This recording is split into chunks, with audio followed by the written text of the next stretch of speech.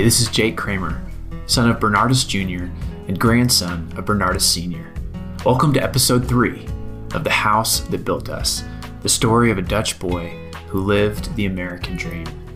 In this episode, we discuss Opa's early American journey, his path from New York to Austin. A special thanks for the original music written and recorded by Bernardus at bernardusmusic.com. Enjoy. Okay, Oma, you there? Yes, I'm here. Hi, Jake. Hey, and Uncle Paul's there too. Yeah. Hello. All right. Nice to be back with you. Yeah. Okay, awesome. So yeah, where we left off was Opa is down in Magnolia, Arkansas. So tell me about. So I think you had mentioned that he didn't last there long.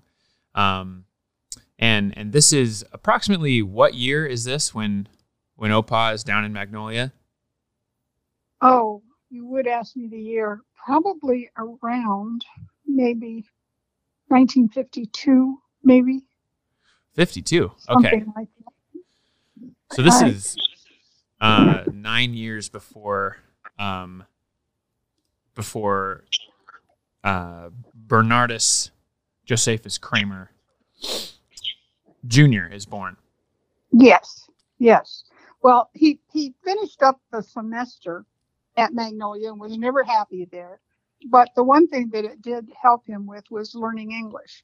And I think I told you last time that he took all of his notes in Dutch and went home every night and translated them into English so that he would be able to recognize things on test and be able to continue from there. Well, at the end of the semester, it was getting really, really hot in Arkansas. And all he had with him were very heavy wool clothes from the Netherlands. And I still have some of those. So you guys know how heavy that coat is that you all have played with. And so he asked some people where he could go, where it would be cooler and he could get a job for the summer. And kids directed him to Estes Park in Colorado, side of Boulder. But to get there, he had to hitchhike. So he started hitchhiking across Arkansas. And at that very time, there was a serial killer on the loose.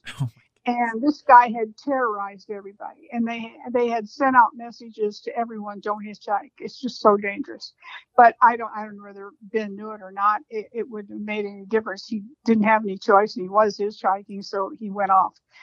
But on one desolate little corner where he was stranded, he was checking out the wildflowers on the edge of the road and picking them and looking at them very closely. They were new and different, and he found them very interesting. And a car came up behind him and looked at him for a few minutes and said, "Do you want to ride?" And Ben said, "Yes. Where are you going?" And he said, "Well, I'm going to Little Rock, I think is where this guy was going." Anyway, Ben got in the car with him, and he was some relative of the governor of Arkansas. And I think maybe a brother, but I'm not exactly sure. Anyway, he said to Ben, he said, "Boy, you're really taking a chance hitchhiking out on this road because there's a serial killer loose. And you're just going, nobody's going to pick you up." And Ben said, "Well, why did you pick me up?" And he said, "Because I didn't think a serial killer would be checking out the wildflowers." But anyway, they talked, and this guy found him to be very interesting and took him to the governor's house, and he met the governor of Arkansas. And yeah, really. And I'm not exactly sure what transpired. I've heard this story so many times, but I'm not exactly sure of all the scenario. But they fed him, packed him up with food, and I think they gave him a ticket on a Greyhound bus that he could go ahead and use to get to Colorado. So he stopped because it wasn't safe to hitchhike. That's what they told him. And so he, picked up charity along the way. He was fortunate to be foreign, and there weren't a lot of foreign people in the country at that time. So I guess people took pity on him a lot. And that was fascinated good for by him. him, maybe?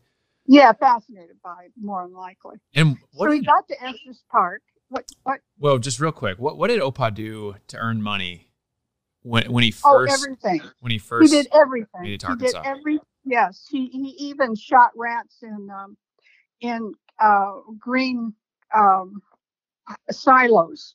One of his jobs was just spending the night in there shooting rats.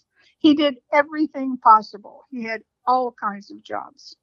But in this one, going to Estes Park, he got to the park and had no guarantee of getting a job because it was already late in spring and the park was open. So he got there, and the only job left in the whole camp was driving a truck and picking up trash, and then dumping the trash in in a dumpster somewhere wherever they were collecting it. And Ben said, "I'll take it." And the guy said, "Yeah, you have a driver's license. Do you know how to drive?" And Ben said, "Yes." And he didn't. He didn't know how to drive, and he didn't have a driver's license. And so He said, "I'll learn," huh? Yes. But he didn't tell that guy he would learn. He just accepted the job and went outside to the guy with the truck who was leaving, and supposed to explain things to Ben and then leave him in charge of that particular job. So the guy took, I don't know how long, but made sure that he could do the truck. And you have to remember that the trucks in those days, you had to do a clutch and a gas pedal and a brake all at the same time. They were very tricky. They would roll on hills if you didn't stop them just right. Yeah. They would gear shift was on the floor, and it was very tricky to do this particular driving assignment. But he learned. Early and he did it. Early 50s kind of flatbed pickups. Yeah. Is that kind of what we're envisioning Yeah. here? Yeah. And he did run into the truck rolled once and ran into the back of one of the cabins, and I don't know, did damage. And they didn't fire him for it. They just went out and fixed it and said, "Yeah, that happens. It's unfortunate." But he did the trash pickup, and then in the evening he would bring back wood.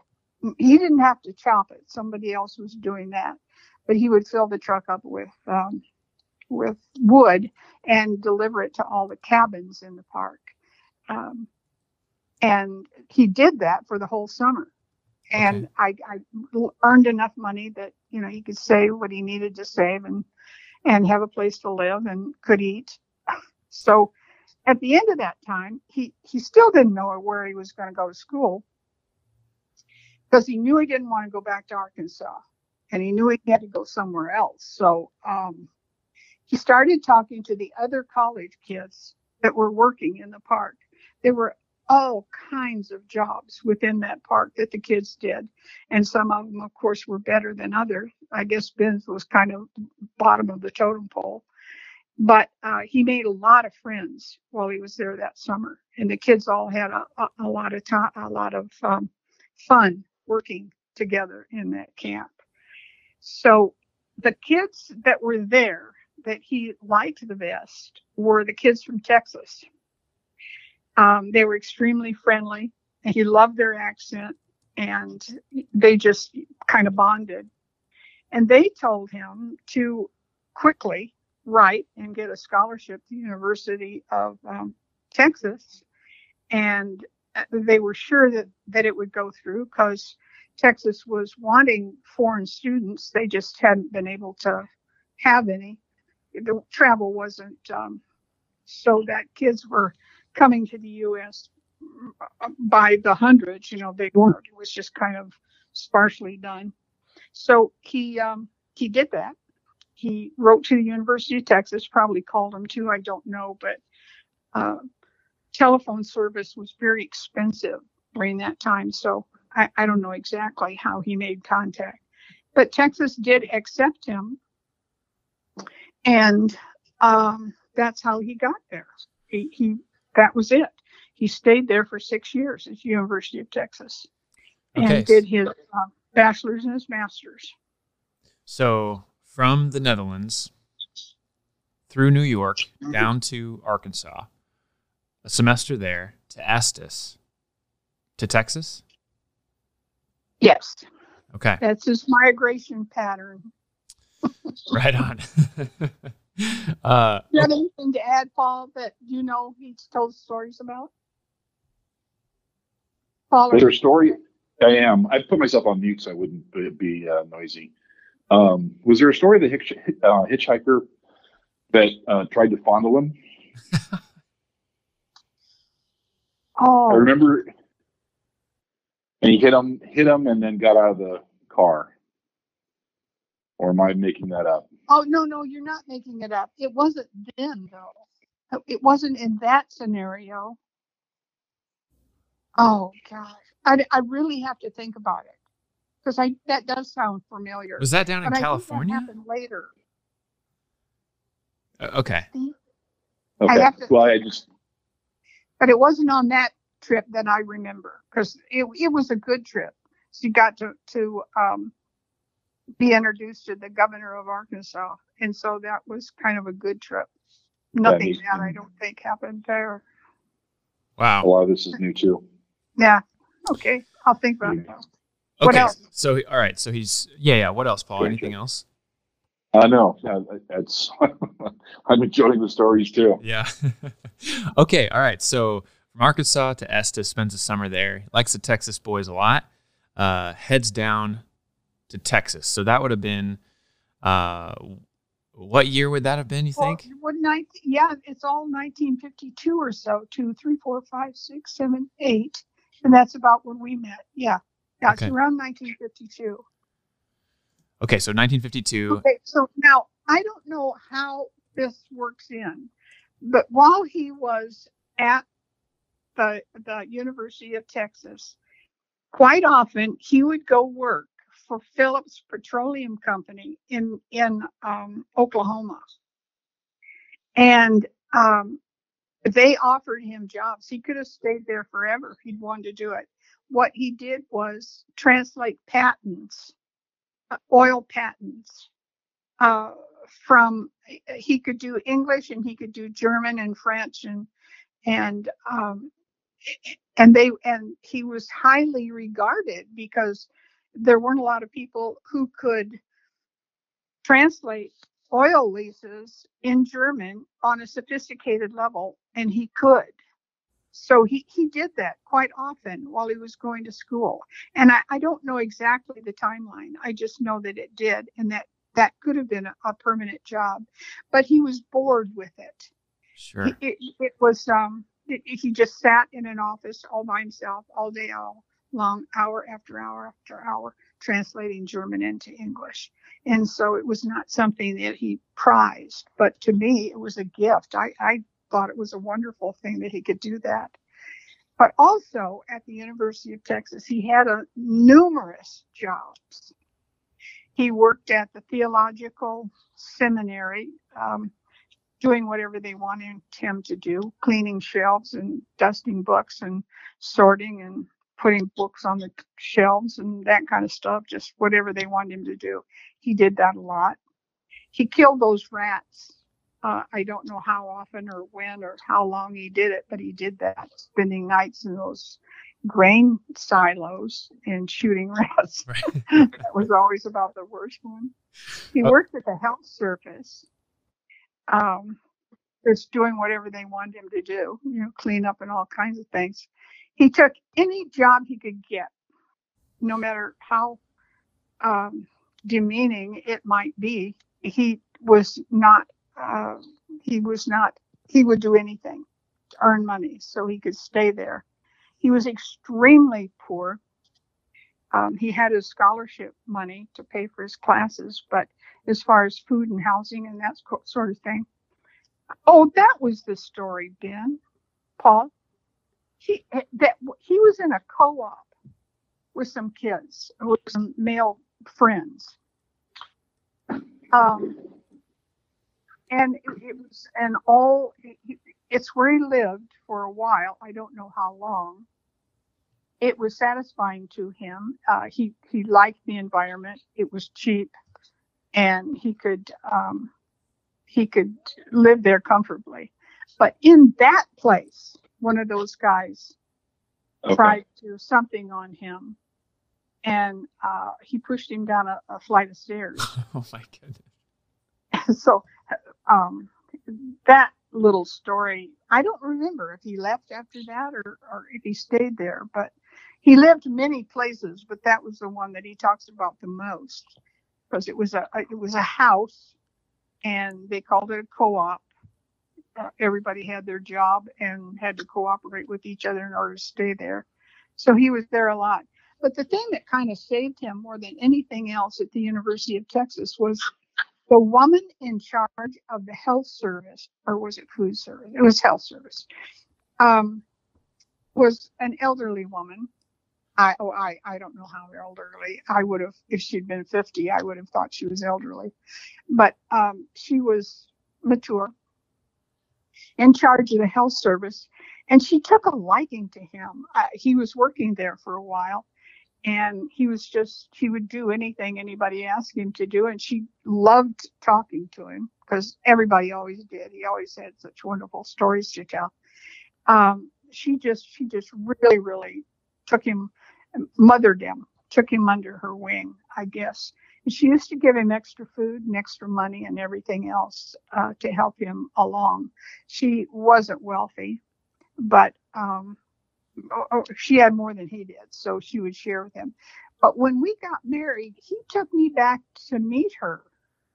That's how fond he was of her. And we stayed at their house several times when we would go back to, anytime we would go back to visit the university, that's where we would stay, was with her.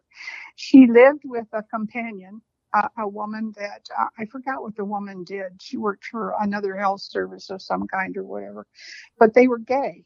And in those days, that was shockingly, it was just, people never admitted it, said anything about it, or broadcast it in any way, because you could lose your job. Interesting. So he met both of the ladies, and I did too. They were delightful. I loved visiting them. They lived in a beautiful old Victorian house with lots of antiques and stuff in it. It was just so fun to go visit them. And he just befriended them, And what? He just befriended them, and they were just kind of friends Well, of his for a she while? befriended him. She took him, she began to mother him, think of him as a son. She had never married. She had no children of her own. In fact, I don't think she had very many relatives of her own. And then she and this other woman had shared this house for quite a long time. I don't know how long they'd been together, but they never talked about their relationship. But Ben and I knew. Sure. And they were wonderful, but she got him through the university. Okay. And there was absolutely no doubt about it. Okay. So I just want to back up here, make sure I have the timeline in order here. So he comes to the University of Texas, and in the OPA fashion, he just starts doing any job he can to earn money. To pay his way. So he arrives at the University of Texas at Austin, and he immediately enrolls, just his 4-year degree. What does he enroll in? What are some of the classes he starts to take? What's his education kind of start? Well, he was always in history. He always wanted to major in American history. He just found it so fascinating. And people thought it was an anomaly because he knew world history, and American history was a challenge to him because he was so well versed in geography and world history, European history, and all that kind of stuff. You would think that would be the easy route for him, but that's not what he chose. He chose American history. He wanted more of a challenge, and just ate it up. He loved it, and his professors loved him. They made him teaching assistants and everything else all along the way. And okay. And then when it came time for him to do his master's, what he did. So he studies American history.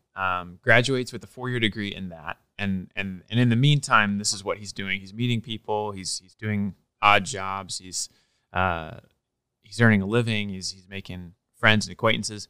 Does he do anything else at the university other than just go to school, work? Is he involved in anything else? Does he have anything else? He played soccer. Okay. He played soccer. Tell me a little bit about that. I don't know anything about it. He just loved playing soccer, and so he did. He was on the team for a while, but soccer was not a principal sport in those days. You know, it was still basketball and football was the ones that were the most popular. He just did it for exercise and because he really liked it. I don't think he made a whole lot of friends while he was there, except with his instructors. He had a relationship with one of his instructors for years. They wrote back and forth after we got married. We had letters from them. But the important thing there was that when it came time for him to do his master's, he knew that he wanted to do it on the railroads, the American railroads. And he finally figured out that what he would target on was Dutch investment in American railroads, in the building of the West. And that just fascinated him no end. So when he left, when he graduated after his 4 years, he went to Holland and spent 6 months or so there in Holland, working on getting research for the thesis that he would later write on the railroads. And he went to a bank and asked them if they would allow him to have access to their archives. This is in Holland? Yeah, in Holland. Okay. So every day for, I guess probably about 6 months, he went to one of the banks and they set him up with a little room way back somewhere with all the books and files and everything that was there. And he went every single day and spent hour after hour after hour going through all of the records that he could find that had to do with investing money in the United States Railroad. Okay, hold on. I'm gonna back up a little, ask a couple more questions. So he graduates with a 4-year degree in American history at UT. He decides he wants to continue his education and get his master's in American history? Yep. Okay. So to do that, No, but it's specific. It was specific. His master's is not in American history. His master's is in Dutch investment in the American Railroad and the building of the opening up of the West. The railroads opened the country from one side to another.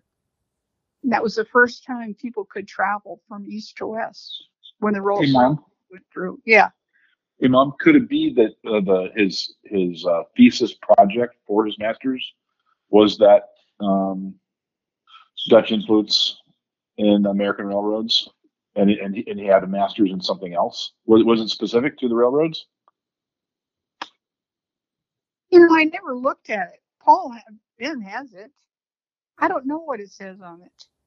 Ben has both of his degrees somewhere hanging up. Okay. I guess it surely, well, just logically, it must be probably American history. Sure. Well, his master's. Maybe another call we'll get Dad on and he can clear that up. But yeah, I'll see about that. Okay, so he's in Holland. He's researching this thesis because he's fascinated in locomotives and the Dutch influence in the American railroad system. He goes back to Holland. He's with his family, I'm guessing, back there. Yes, he's living with his mother. In fact, when he left, he owed his mother a bunch of money because he didn't make any money while he was there. He just lived off them, his mom and his 2 sisters. And how are they about all this? Like he's the only one who goes across the world for adventure, for education, for a new life. He comes back after 4.5 years, 5 years later. How are they feeling about this? Did he ever talk to you about, Oh, they were so proud of him. They loved him so much. His mother just adored him. He was the only one in the family that went off as to have an adventure. The rest stuck right to home and did what their dad told them to do. They became public servants and stuff where they could be guaranteed jobs for their whole life. But Ben didn't want to do that. He wanted to do something different, and he wanted to see the world. And how do you think his siblings felt about a lot of that? I mean, I guess, did he ever talk about that? Did he ever talk about? Well, I met them all. Well, sure. I met them all. So they all were so proud of him. They would take him around to their friends and introduce them when we were there. And the fact that he had an American wife, they really liked that idea more than they liked me, I think. But they liked the idea of me being an American. Well, he got the best American wife, didn't he? Well, yeah. I got it introduced everywhere and with pride. And, but you're not in the story yet, right? This is yeah, I'm not in the story yet. But what you asked me was, how did his family feel about it? I never saw any jealousy. All I saw was absolute pride. And Mary and Willie really helped him a lot. They paid for him for that 6 months. And then later, after we were married, we paid them back. But that was that. It was all, they were poor. Everybody was poor. That was not long after the war. And Holland was devastated during the Second World War. So they had a slow comeback. And they both had jobs, Willie and Mary. Mother didn't. She had a very small pension from her husband's work, Ben's dad, when he died. But they always rented their houses. They never owned one. And it was a struggle, I'm sure, to have him there, but they were really proud of him. Mm-hmm. And he had an emotional support system from everyone the entire time. I never saw any jealousy or nobody ever said anything about why'd you go there? What were you doing? He was just so successful with what he was doing. He didn't have any money, but goodness sakes, to be able to go into a bank every single day for 6 months and not be employed. Yeah. That in itself was quite a compliment to what he was doing. They did back him. Sure. Even the Dutch government backed him. So hey, Mom. Yeah. Was this the time when there was a professor in the Netherlands when he left in the early 50s? Yes. That told him, go ahead. You tell it. Well, you know. Okay. You know it best, but Ben always went to Catholic schools. And when it came time for him to want to go to the United States, he had to go to these Catholic schools and ask for his school records. And this one brother was so insulting to him, Dutch brother, that had been one of his teachers. And he said to him, Catholic brother, right? Not familiar brother. Catholic church brother. Right. The teachers were called brothers, not priests or whatever. Right. Yep. Yeah, an order that they were teaching people, and they were called brothers. So this brother that he had as a teacher said to him, "Yeah, I'll give you your records, and I'll see you back here with your tail between your legs." He said, "You'll never make it. You don't have what it takes." And what was that the quote, or was it? Am I off? What was the quote, Paul? Yeah, I believe that was. He was very insulting. Yeah. And really charged Dad up to make it. Yeah, and Dad walked out of there that day, and he thought to himself, "I'm going to come back, and you're going to eat your words," is what he thought to himself as he walked out the door that day. But anyway, that was part of a challenge. He never forgot that. And as soon as he was able, in fact, I think it was more than likely after we were married, we saw that guy on a train one day. No And way. Paul it was a major shock to him. Major shock to him. And Paul and Ben went up to say hello, and that he was, he had been one of his teachers, and he was Ben Kramer, and so on. And the guy didn't remember him at all. Wow. It wouldn't have done any good To rub it in his face. Yes, rub it in his face because he just didn't remember it. Well, that probably worked out. Probably worked out better, Yeah. I guess. Yeah, probably did. But Ben I remember really liked to rub his nose in it. Sure. Yeah. I remember it that he went to go look for him and that he had passed away. Is that wrong?